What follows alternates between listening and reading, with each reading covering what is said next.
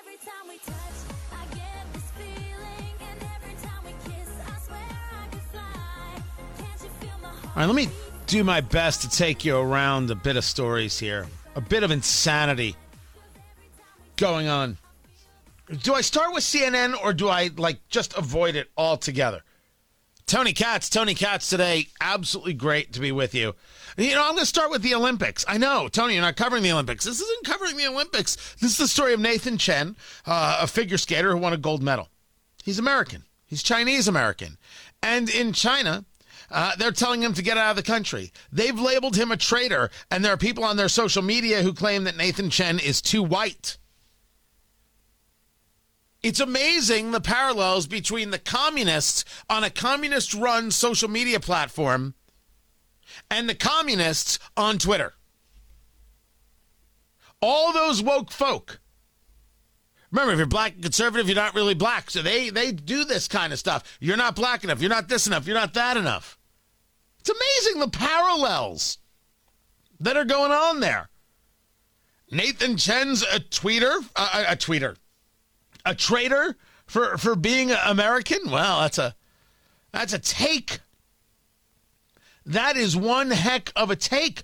Here's a take, CNN. There is a guy who's a producer and writes for CNN, still unhappy with Joe Rogan. The hatred of Joe Rogan grows and builds. These people are crazy. ESPN has taken Joe Rogan off of a UFC fight. That's pathetic. ESPN has long been pathetic. What a bunch of tools. I promised myself, and I said this to you, and I've been working on it. I'm going to learn more about sports. I'm going to learn more about all the angles. I am going to know how these things connect and how they connect culturally. I'm going to make myself a pro on this. And I've gone about doing that. And in doing that, you got to bring things up publicly, and you got to be willing to get beat up. It's the only way you learn. It's how I did in politics. It's how I'm going to do it in sports. Because I'm sick and tired of the sports guys who don't take any time, and that's the vast majority of them. They don't take any time to learn this world, and they just say things and they think they're right because they can scream in a microphone. I'm like, what a bunch of low-life jackasses. It's awful. So now I'm going to go into their world, but I'm not going to do it their way. I'm going to do it the right and proper way. I'm going to learn how it happens. I'm going to see why it is important. I'm going to have historical connection. I'm going to understand where the conversations are. How to take a look at all of the possibilities when we're talking about, like, for example, locally. Will the Indianapolis Colts get rid of Carson Wentz? Well, the argument is yes. The argument is, yes, the Colts are going to do away with their quarterback, which now puts the Colts in this place of having like a new quarterback every year. All of a sudden, we're Cleveland. In Indy, you got a new quarterback coming every 4 seconds. But they have got a lot of money that they're going to have to put out if they don't have him gone by what is it, mid-March? I think mid-March they got a bonus. They got to pay him some other things that are going to get checks that are going to have to be written. So this is clearly coming. Well, you got to understand how these things work. ESPN wants to play in the political space and they want to be super woke. Well, they can kiss off. I don't want to hear their wokeness. Just talk the games and move on with your day. We can't have Joe Rogan doing UFC. You have no one better. There is no one better. Back to CNN. CNN, this guy John Blake, writes a piece. Now understand, we talked about part of this the other day. We got into this story over there. I think we were on News Nation Now. We were on News Nation Now. And we were discussing that the political left, they couldn't beat Joe Rogan by going after him on COVID, so they called him a racist. Well, they've chosen to stand behind him, Tony. What does this latest debate come down to, in your opinion? Mo mentioned money, race, free speech. What is it for you? Well, it depends on, I guess, which part of the equation you're in. The latest debate from those who hate Joe Rogan is that it didn't work when they tried to get him thrown off of Spotify for having an honest conversation about COVID. So now they went to this. And you even heard there in part of the clips that it's something he hasn't said in years. So now we have to ask ourselves, well, exactly how many years is it? And then you have to ask yourself, does that mean Joe Rogan figured out maybe that wasn't something that he should be a part of? And let's say that he did. Well, that's not even good enough for the people who want him destroyed. This is about destruction. Whatever you want to take about Spotify, keeping him, and certainly we can have the capitalism conversation. I'm down, I'm in. But this is about those who want to destroy him, trying to find something else to add on because their first efforts didn't work. So we had that. We had that over a week ago. We understood that. They couldn't get rid of Joe Rogan, the podcaster, the television host, comic, based on misinformation and COVID, even though he's just having conversations. So then they went to screaming racist because he said the N-word. Racist because he said this. Well, now CNN has moved into a new phase. And the new phase is Joe Rogan's use of the N-word is another January 6th moment.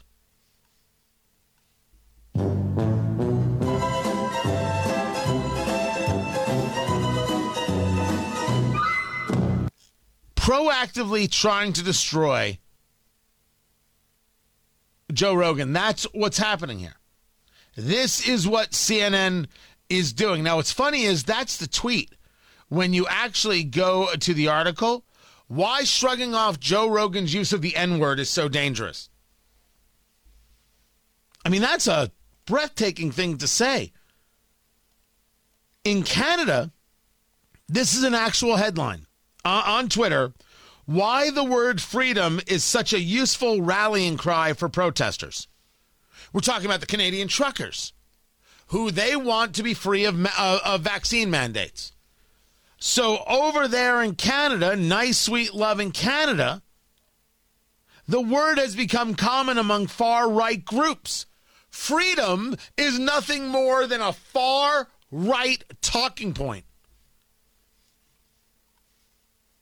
That's something else.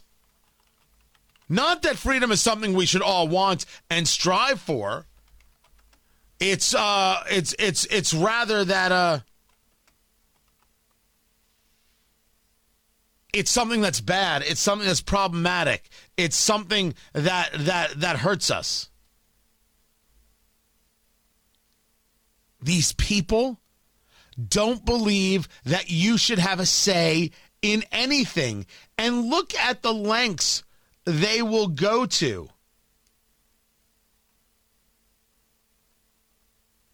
Look at the lengths. Song that Javi knew.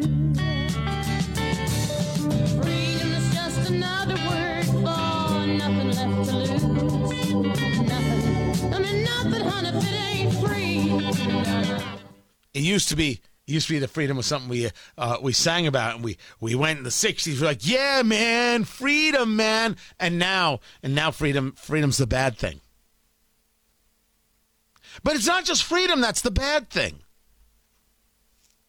The very idea that you would oppose shoplifting only proves your bigotry. Judd, is it Legum or Legume, or who actually gives a crap? Maybe that's it. He's a special kind of ignorant. Now, he has written for a lot of left-wing sites, and he's got himself over 500,000 followers on Twitter. And his profile discusses independent accountability and journalism, right? That's what he's all about. And what's he talking about? He's talking about the thefts. The thefts that are taking place in all over the country. These thefts at your local convenience store or your local drugstore. Well, he took a look at Michael Rappaport, who's a leftist actor and comic now. I think he's just an actor. I mean, ridiculously leftist, tough guy kind of nonsense. And he shared a video at a Rite Aid, which is a drugstore in New York, where somebody was grabbing stuff and walking right out the door. And he's videoing like, what in the world is this? What is this? Well, here's Judd Legum, Legum, or is it Legume, saying that Rappaport's got it all wrong and the people who repeated his lies, like the New York Post and Axios, got it all wrong, and proceeds to go through in a 14-part tweet about how stores are closing all over the place and has nothing to do with the theft.